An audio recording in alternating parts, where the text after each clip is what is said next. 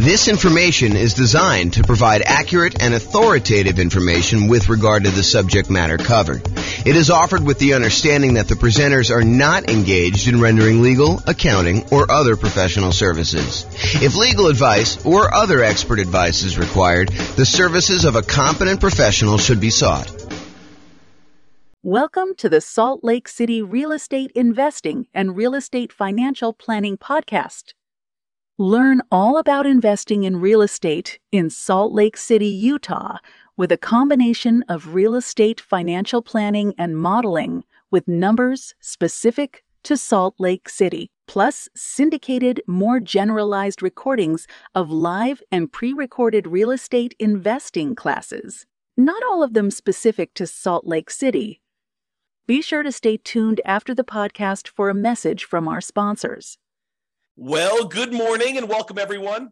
I am your host, James Orr, and today we have another, I would say, somewhat exciting class. This is sort of the class to get you ready to get a mortgage to buy investment properties, whether that's doing it as an owner-occupant to do like the nomad strategy or house hacking, or to go out and just buy straight up non-owner occupant investment properties with 15% down with PMI, or 20% down, or 25% down, or 30% down, or whatever it is you're doing there.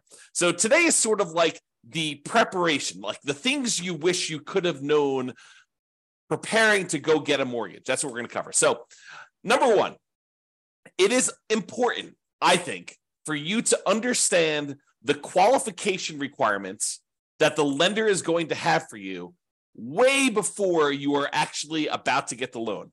In other words, you should not do this. You should not say to your real estate agent, let's go look at properties tonight, find the property that you want the first time out accidentally, which happens all the time, and then be scrambling to figure out what you need, what you should have done 3 months ago in order to get your loan. The time to do all of this work, the time to find out, hey, what am I going to need to provide to you? What are the qualifications for this particular loan program that I'm looking to do? How does it impact me with my specific credit score? And I will tell you, we are in a state of flux. I'm recording this live on April 27th, 2023. And I believe May 1st, a whole bunch of lending changes hit the market. So you really do want to call your lender and find out, hey, what are the requirements going to be for me? How is this going to impact me with my specific credit score going to get this, whatever it is you're trying to do? And so you need to call your lender. You need to find out exactly what the qualifications will be long before you are out looking at properties ready to buy a house. You really want to take care of this stuff and this is more of a bigger picture, like philosophical thing. You want to be strategic about your real estate investing. You don't want to be just focused in on, okay, the very next thing I need to do, let's just focus in on doing that. No, I think you need to be thinking 1, 2, 3, 4, 5, 6 steps ahead, which is why I think you want to go through the process we've outlined for the entire real estate investing strategy. Sure, you can do it if you're like under the gun and you feel compelled to really do it right now. Yeah, you can do some things and then kind of like learn as you go. But it is better for you if you have an understanding of the entire process laid out and you can be thinking a couple steps ahead. As you'll see in some of the tips we're going to give you here, it helps if you started this stuff 6 months, 3 months, at least a month before you're ready to go, so that you can do some things to improve your cash flow, optimize your real estate investing, optimize the loans you're getting, understand like some of the criteria, how these things fit together, how they work, and what your limitations might be, so you don't kind of paint yourself into a corner or get yourself in a situation that you don't want to be in. Okay, so step number one is definitely call your lender to find out exactly what the qualifications will be long before you're going to actually apply. And if you're self-employed, this is even more important, in my opinion. It is different than being an employee. And I personally have gotten caught up in this. I'll probably tell the story. I've told the story before, but if you haven't heard it before, I'm sure I'll tell the story again in the future, where I was going to get a loan. And because I was an owner of a company, I got stuck in this situation where I could not qualify for the loan, even with amazing income, even with amazing reserves. I ended up having to buy the property. I ended up buying 2 properties at the same time, and ended up having to buy one of the properties for all cash. And the other one, I had to get my parents to co-sign with me. A year later, when everything was kind of like unworked out and they kind of like all cleared up, I was able to just do a refinance on the property. But it was very weird as a 45-year-old man calling my parents and saying, hey, so really weird things going on here. I'm trying to buy 2 houses. I'm going to buy one of them all cash. I don't want to liquidate some other investments to buy the second one cash, and I'd really like to have a loan on it. Would you be willing to co-sign for me on this loan? And so I revealed to them like all my stuff about my finances and kind of like talk to them. But anyway, I will tell that story another time. But realize that when you are self-employed, it is different than when you are an employee. The rules are different. They're going to need 2 years of tax returns. They will need to show increasing profits over those years. Okay. And don't be penny wise and pound foolish. I know there's a lot of folks out there, I'm not saying this is you, but I know there's a lot of folks out there that they think the name of the game is 100% reducing how much money they make by maximizing the expenses they have and showing almost no income, so they have almost no taxes on their tax returns. That is what I would call being penny wise, being pound foolish. If you want to be a real estate investor, you need income in order to qualify for loans, okay? So maximizing your deductions to minimize your profit and therefore taxes might seem like an amazing idea until you can't qualify for a mortgage. Then it's not such a good idea, okay? So if it's a legit expense, write it off. And ideally, increase your profits so that you can't maximize, you can't actually write everything off. Be like, look, I'm trying to maximize my kind of like tax deductions and everything by having legit expenses, but I'm making so much money that is not a problem. Ideally, you want that, right? You want to have a very profitable business, but you also don't want to like take every single deduction that you can and hurt yourself by not being able to get loans. So this is why I'm telling you, you need to do this stuff way ahead of time.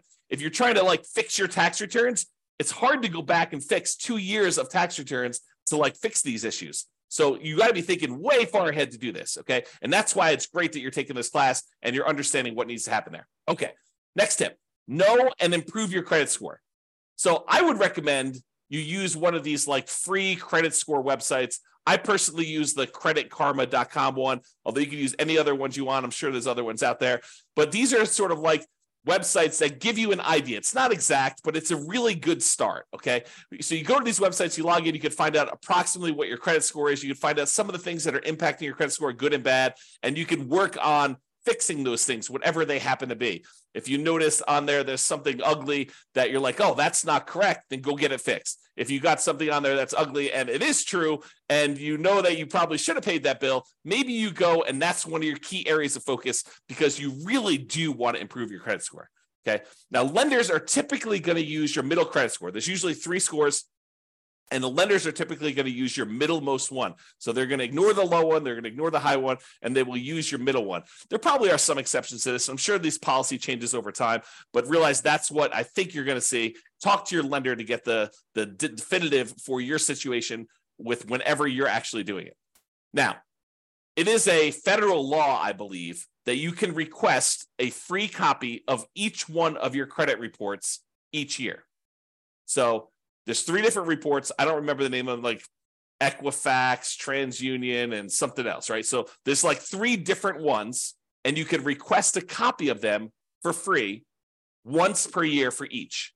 So what you could do is you could say, okay, every 4 months, I'm going to request a copy of a different credit report, and then you could always have a new credit report sent to you every 4 months. Then what you do is you could look at that credit report, see what's being reported on that one, fix any inaccuracies, address any credit blemishes you have on that, improve it. Then 4 months later, you pull a different credit report. You ask for another free one, but from a different company because you can get one each year. And then you do the same thing. You fix any inaccuracies, you address any credit blemishes, you try to improve on this. You're like studying this, you're going on websites, you're reading about things, trying to improve it, or you're talking to your lender if they're qualified to be able to help you, which we'll talk about here in a second. You're really trying to maximize and improve this, and you're doing this consistently over time to improve this stuff, okay? Then after you've got to the point where you've requested the 3, then you can go back and start requesting the first one over again 4 months later. So you're constantly cycling through and doing that every 4 months if you want to do that, okay? Now, why am I making such a big deal about knowing and improving your credit score? Because your credit score can impact your interest rate, the mortgage interest rate you can get, which impacts your cash flow. We're in a market where prices have gone up a lot in the last few years. Interest rates are up a lot in the last year plus. Rents are up, but they're not quite up enough to counteract these really, really high prices and the really, really high interest rates, so that it's harder than ever to have great cash flow on properties. Okay. You can put more down, which does improve your credit score, and which does improve your mortgage interest rate, which does improve cash flow. And you can do all of the other 88 strategies that we have for improving cash flow. However, what I will tell you is one of the factors that improves cash flow is your credit score. Higher credit scores tend to get better interest rates. So it's worthwhile for you to fix this stuff, especially if you plan on doing this repeatedly. You don't want to have, something that you could fix upstream, your credit score, as an example, that is going to have an ongoing, repeated impact that is going to last for, in some cases, 30 years. You go get a mortgage interest rate in a property, and if you decide you're not going to ever sell that property or refinance it away, that's something that sticks with you for 30 years. Now, sure, you could decide to use a strategy where you're paying that thing off early, or you're refinancing out of it, or you're selling the property and getting rid of the loan. But in some cases, when we're optimizing for achieving financial independence, we're choosing to keep loans, even if they're slightly subpar. Okay? So improve your credit score, because this can impact your mortgage interest rates, which impacts your cash flow. The time to do this is not when you're shopping for a property. Okay, you probably can move the needle a little bit while you're shopping for a property, but really you want to be thinking about this 3 months, 6 months, a year, 2 years ahead of time, so that you can get all of your stuff fixed and you can really optimize this. It's not just like a little bump, it's like the massive changes that you can make. Now, some lenders are qualified to help you improve your credit score. They know what impacts credit score. They've seen it, they've done it. They have real world knowledge, and they can assist you with this. And I would rely on them. I would lean on them to help you do the things that you need in order to improve your credit score. If they're not qualified, if your lender is unable or unwilling to help you, then you may need to hire a respectable, qualified credit counselor, not one of these fly-by-night companies that's going to tell you to do something that's going to ultimately harm you in the end. You really want to focus in on someone who is legit. And you're going to have to ask for recommendations and use your kind of wisdom to figure out who that is, because I can't tell you. Okay. Now, here's a big warning for you. The things that improve your credit score are not always the logical or obvious choices. For example, you may think, hey, I'll just close this account. That should help improve my credit score. Not always. Maybe that account is one that you've had for a long period of time, and because it's got a small balance, but it's a small balance on a very large credit line that you've got there, that may be actually pulling up your credit score. You can't just make these things and say, oh, that's logical or obvious. And you may think, hey, I'll just pay off everything. That'll fix my credit score, right? I'm tired of this stuff. I just won't have any balances on anything that I have credit with, and then I'll close all my accounts. No. That could actually lower your credit score. So you got to use somebody who really understands what's going on and what things are actually impacting your specific credit score. And you could do this over time with the help of a professional, your lender, or either your lender if they know what they're doing, or a credit counselor, or in some cases, maybe your real estate agent does know, or someone else knows as well. But be careful. Okay. Now, when you're not using your credit score, lock it down. Lock it down until you're ready to use it. This is a major asset for you. Your ability to get these mortgages is a huge factor in you being able to successfully invest in real estate. Yes, you can do it if you don't have credit yourself, if your credit is bad, but it is so much easier, so much better if you're able to go and use your own credit score in order to qualify for these properties on your own. It eliminates a lot of headaches, a lot of hard work. So you really want to protect this. You want to make sure that you protect your credit. And one way to do that is to lock that stuff down. Do not leave it open. Don't allow people to go. You want to make it so that it's inconvenient for you to go buy anything with credit, where you got to call up and you got to say, okay, unlock my credit score for 24 hours so that, this company that I'm using to get whatever loan you're doing, a car loan or furniture loan or whatever you're doing there, or don't do those at all. But I mean, really, you could go and do this and lock it down after you're done. Immediately lock it back down. Protect yourself, protect your credit. Protect the credit of your family members too. And this is not just you, but if you love somebody, help your parents lock down their credit score, right? Because you don't know when they're going to start to get a little bit confused, and they may do something that they will regret. Help protect them, okay? All right, so lock it down until you're ready to use it. Now, let's talk a little bit about debt to income. Debt to income is a calculation that the lenders use in order to help qualify you for loans. It's a ratio of how much debt, your monthly payments on all the debt you have, compared to your income. And it doesn't always work the way that some people think that it works. So you got to be really, really careful about this. Like, how does negative cash flow work? Does that count as, more debt on your property? Does that count as negative income?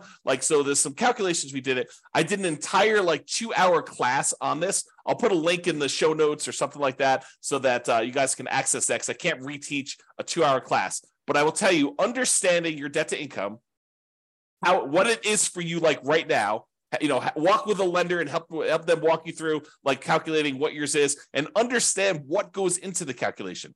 Your lower the debt to income is, the better. Now, when we do our modeling for the real estate financial planner, you've probably seen it when you go to your city, kind of modeling, and you've seen all that stuff. One of the things that we actually calculate and we show for the entire model is what the debt to income is for that person doing that particular strategy. And it's one of the things we measure as a measure of risk. The lower your debt to income is, the less risky the strategy is for you. Now, sometimes a strategy would be really risky early on and then way less risky later on. And then some strategies are kind of moderate risk in the beginning, moderate risk in the middle, and moderate risk at the end. And you have to choose which one of those is going to be better for you. There's ones that I think I prefer, right? I'm okay taking a little bit more risk early on, knowing that I'm going to be way less risky later. But you may decide, hey, look, I'd rather take a medium amount of risk now, a medium amount of risk later, and a medium amount of risk later on, at the end, right? So you can decide how you want to structure this depending on your strategy and what your overall financial situation is, okay? So I just wanted to point out that you should understand debt to income, get with your lender, have them help you calculate it, understand what goes into it, what's impacting your debt to income, what are the levers you can move to improve on it. Should you eliminate certain debts? Should you eliminate or improve on certain incomes in order to get better at this? Is it better for you to kind of improve your negative cash flow on a property, or does that not matter as much and you should work on something else? Understand what that means to you, and go watch that second class where I go into 2 hours worth of detail on this, how the calculation is done. I'll give you some examples and all the things that impact it. All right. The other thing, while you're kind of preparing for getting your mortgage, is to save money. And a lot of folks think it's just saving money for down payment. And I think that's a large part of it most of the time, right? Your down payment is going to be a big chunk of what you're saving money for. And sometimes having more down payments to put more down will significantly improve your cash flow. I think there's a lot of folks obsessed about cash flow on properties, and probably for really good reason. It's not the only thing, but it is a major important thing if you're using cash flow to achieve financial independence, to focus in on cash flow when you buy rental properties, right?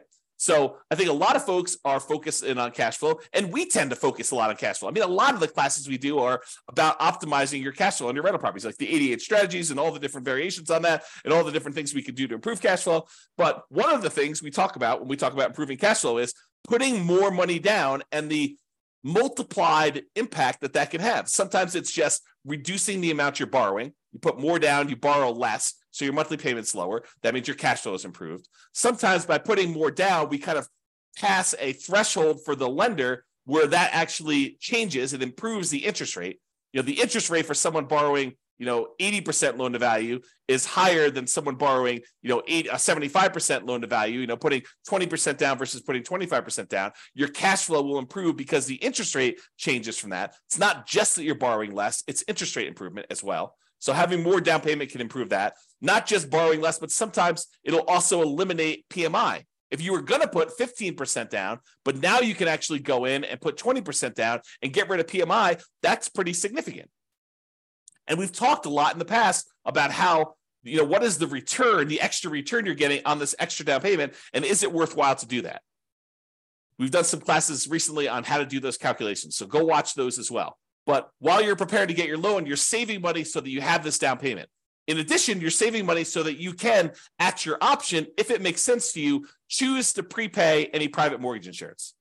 If you're doing a loan like you're doing house hacking or Nomad, and you're putting 3.5% down to buy a duplex, triplex, or fourplex with an FHA loan, or maybe you're even buying a single family home with 3.5% down FHA, or maybe you're going and you're doing like a nothing down VA loan, which is not going to have PMI, but maybe you're doing all these different things where you have these low down payment options below 20% down, and you're going to have private mortgage insurance on those. You want to have the choice. You want to be able to do the math and say, hey, it's mathematically better. It improves my cash flow significantly if I can prepay this PMI. And prepaying PMI is whatever it is. You've got to call a lender and find out, but maybe it's $5,000, maybe it's $7,000, whatever it happens to be for you. And you want to have that option. You don't want to be forced to pay monthly PMI because you don't have the choice. You didn't save enough money to do that. You want to be optimizing your cash flow by deciding whether you do this. So saving money to prepay PMI is important. Making sure you have enough money, you save the money so that you have the closing costs and you don't have to negotiate and have seller concessions, because it's not doing seller concessions by choice because it optimizes your investment, which it often does, but you want to actually have the choice of you paying closing costs yourself to improve cash flow, not raising the price and getting the seller to include some seller concessions in there.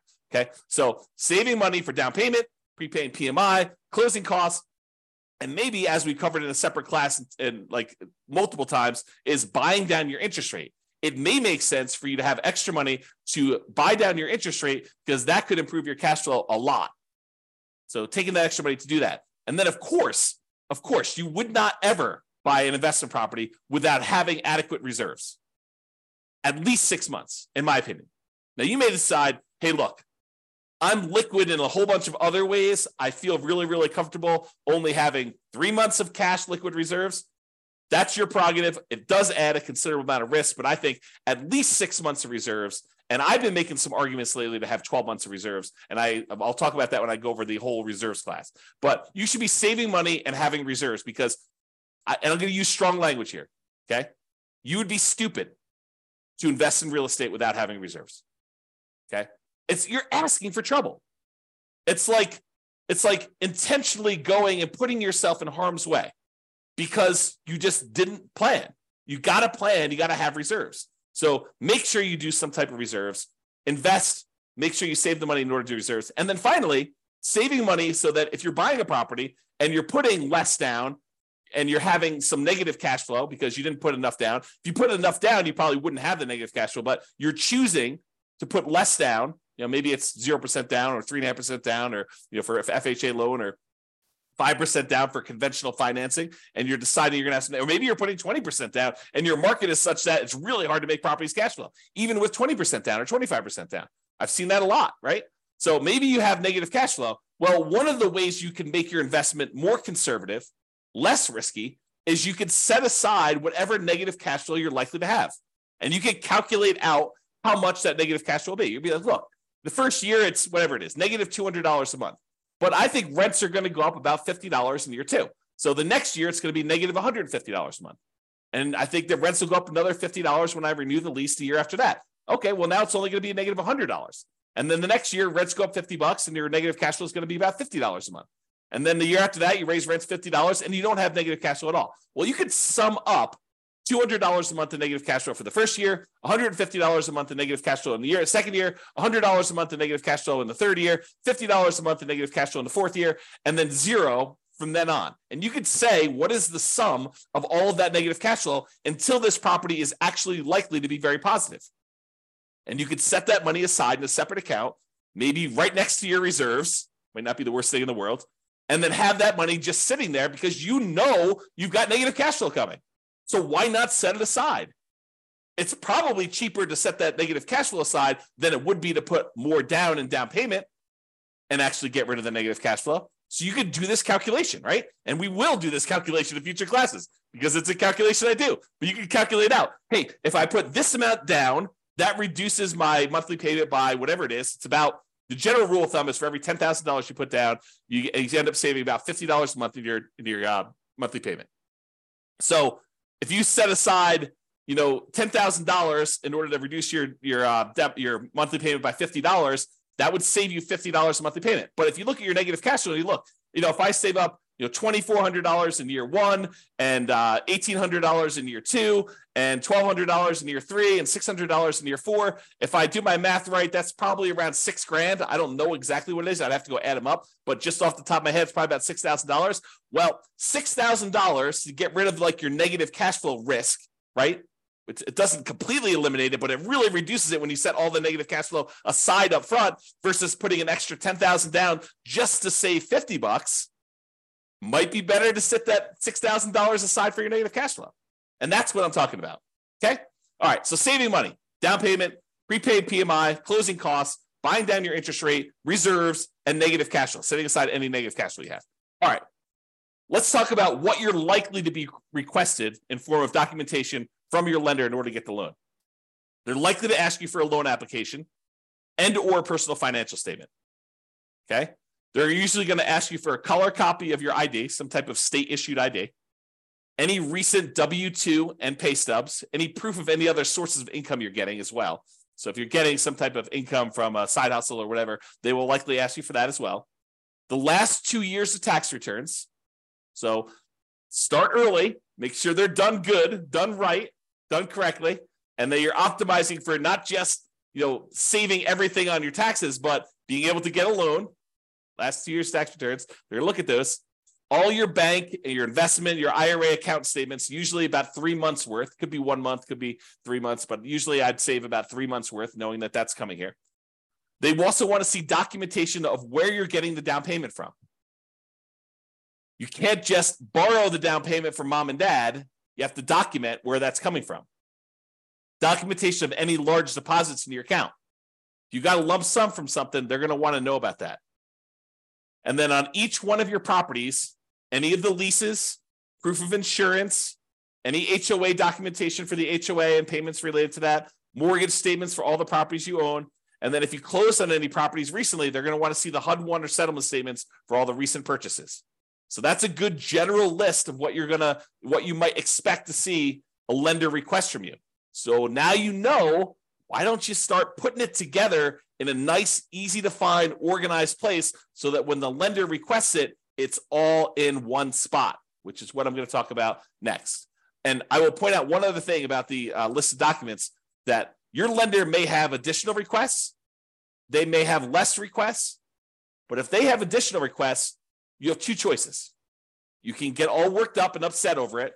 Oh, why do they need this and complain and everything like that? You can just say in advance, hey, I know that they're going to request other stuff. I'm just prepared. I'm going to just give them what they need because they're my partner in this. They're willing to loan me 100% of the purchase price, 95% of the purchase price, 80% of the purchase price, 75% of the purchase price. They're coming to the table with a large chunk of money to help you acquire these assets, to help you acquire these real estate investments. They're a financial partner for you. And your financial partner says, hey, I need a copy of your cable bill. And you're like, why do you need a copy of my cable bill? Or you could just say, sure, partner, I'll show you my cable bill. No worries. Here you go. Whatever you need to see. All right. Organize your files. So you're going to need this stuff. So why don't you get organized and stay organized? Store all the files that your lender will likely request from you in a well-labeled, organized folder on something like Dropbox. And I use Dropbox because not only does it keep a backup and it stays organized and stuff on your local computer and any other things you need, like if you're out with your lender and they need something, you can send it via your phone or your computer or go home and do something. But you can also share the entire folder with them, and then they'll have the most up-to-date stuff that they need. They'll probably request you the link again, but you can give them access to it and just have your files organized that way. Keep that folder updated with your latest tax return. So as you file a new tax return, just put a copy in there.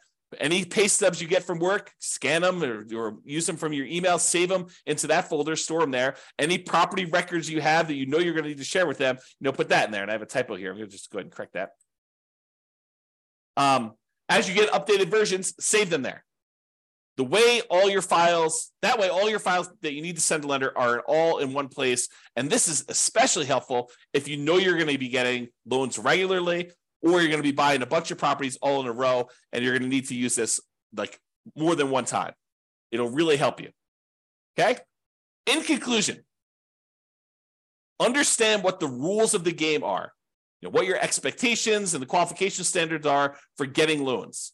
And then get and stay organized to make applying for loans fast, easy, and low stress. And I'll add one other thing. Start early. Be thinking strategically ahead of time. Okay? Start early. And think strategically.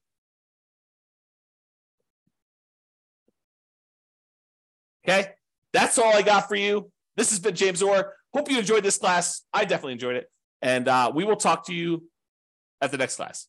Bye-bye for now. With home prices up, mortgage interest rates up, and rents up, but not quite enough to counteract the higher prices and interest rates. Cash flow on rental properties in Salt Lake City is harder than ever. Book a call with the Real Estate Financial Planner to apply our proprietary 88 strategies to improve cash flow on your rentals. See the show notes for a link to schedule your call and improve your cash flow today. If you're a real estate agent, lender, or professional in Salt Lake City that wants to help our real estate investor listeners, consider reaching out to learn about collaboration opportunities with this podcast. We'd love to add more value to our listeners by having you assist our investors buy, sell, and finance their real estate investments. See the show notes to schedule a call to discuss collaboration opportunities.